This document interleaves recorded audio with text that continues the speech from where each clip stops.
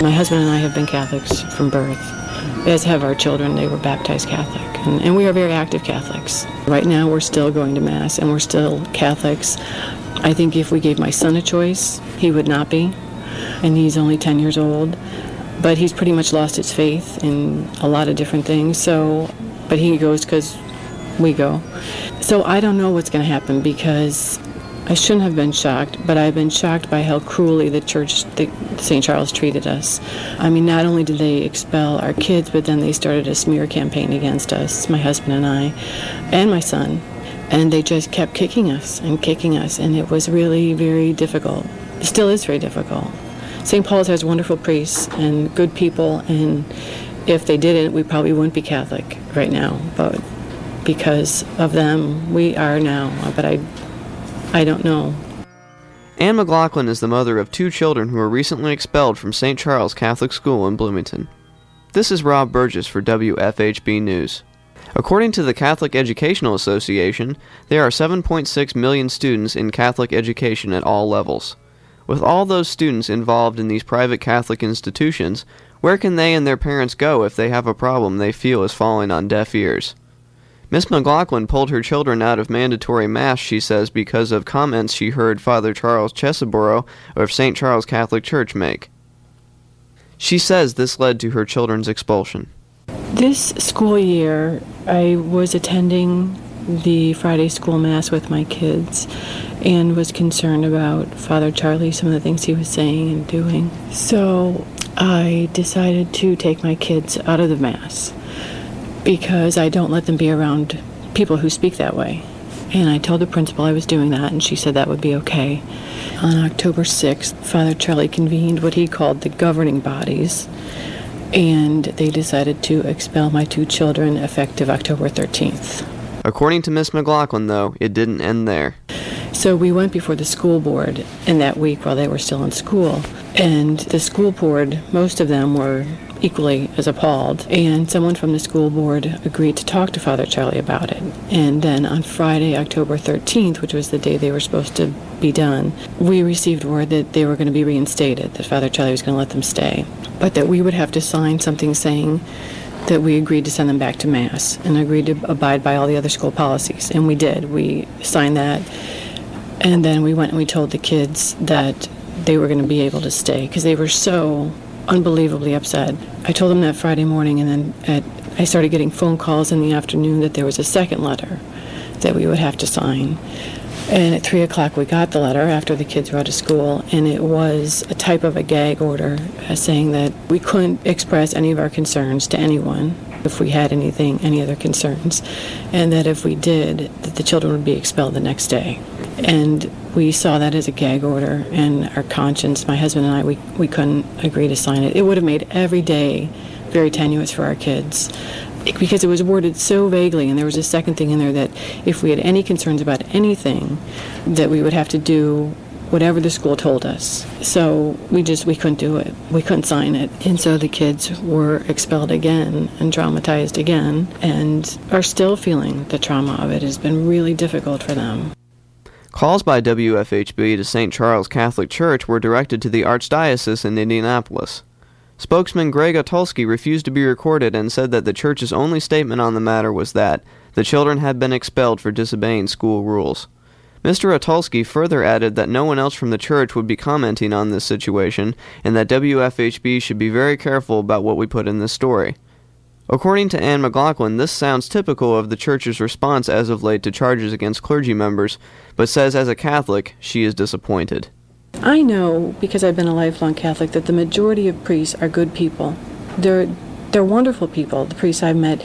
And the Catholic Church continues to cover up for these few troubled priests at the expense of all the priests. I mean, now many people look at all priests with some kind of suspicion because of these few that are troubled. So what they're doing makes no sense to me. What the church is doing makes no sense to me, because it's like a lose-lose situation. My kids lose, lifelong priests, really good priests lose in this, and I don't get it. But this is not the church that I want to be a part of, and it's not the church I want my kids to be a part of. Joe Fico, who has been a parishioner since 2002, teaches the Rite of Christian Initiation, or RCIA, at St. Charles. He says that he can understand why the church would take such an approach when dealing with complaints about priests. If it were me, I would probably be the same way. Because not knowing the facts, you don't want to jump in and say, no, he's a good priest, he's at a spotlight, and then find out there really is something bad. And then you don't want to jump on the bandwagon, yeah, that's right, the priests all need a big shakedown, find out he didn't do anything wrong. It's being assuming either way. And so, yeah, you would probably want to be a little more stonewall and say, hey, he's a priest, he's a human being, he has a reputation, he has this whole ministry in front of him, we don't want to wink at something or tarnish something prematurely. That, in my opinion, it seems more of a wiser stance to take. Without the facts, it's like being a Catholic priest and being a authority figure makes him an easy target. It's very easy to take something out of context or, as a form of retaliation, accuse him. I think that's the dilemma when you have this. It's obviously the priest has been stigmatized by previous allegations, so you really want to be careful how much you feed into that or poo-poo it. Mr. Fico paints a slightly different picture of Father Charlie and says that he is nothing if not a genuine person. As a priest and a man, I love the guy to death. He's a great guy to talk with, very real, very down-to-earth, very open, kind of guy that strikes me, never met a stranger. In response to the charges of racist comments, Mr. Fico acknowledges that they may have occurred, but maintains that Father Charlie doesn't actually mean anything by them. I would agree that probably a lot of comments get verbalized, but racist, I think, implies a kind of an intention that he's trying to spite or look down upon, criticize, condemn, in some way negatively portray someone based on racial, ethnic caricatures. And that's where I think that's not Father Charlie. That's not inside him. He has an off-color sense of humor that I found very common in the region, Northwest Indiana, where I grew up. There's a lot of ethnicity. There's a lot of that kind of off-color humor. But that doesn't in any way imply kind of an inherent hatred or disrespect for the person. It's just the nature of humor. I think the same words written down, said by someone else, could be construed, but I think this is something that's just, because it's socially perceived, it's very easily misunderstood or twisted. That's where I would, if someone were to tell me a story about, I would just go to bat and tell him, no, that he's not being racist, that's just his way. Father Charlie retired on January 10th for what is said by the church to be health reasons, and his replacement, Father William F. Stumpf, has already begun his work within the parish. Anne McLaughlin, though, says Father Charlie may not be pulling back quite as much as she once thought. I had thought, and I had been told, that he was going to retire over the summer. But then they heard December and then January. When all this was happening, the pastor told my husband that the pastor had been asked to stay on and help out at St. Charles even after he retired. And the principal told me that the pastor did say that he wanted to spend more time in the classroom after he retired. So, yes, they say he's retiring. I'm not sure what that really means. After all this, she says, there is still no appeal she can file as far as what she feels was the wrongful expulsion of her children from St. Charles. I mean, if you go to the Archbishop and they decide not to do anything, you're done. That's it. There's no recourse.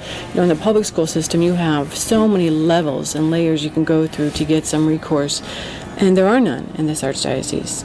In the coming weeks and months, Miss McLaughlin says that she will be seeking out other families who have had similar problems so that their voice can be heard as one. My best advice would be to engage other people that you know and talk about it, because I wasn't aware of other people having problems until our story came out, and that hopefully together some change can be created. For WFHB News, I'm Rob Burgess. This is the Daily Local News.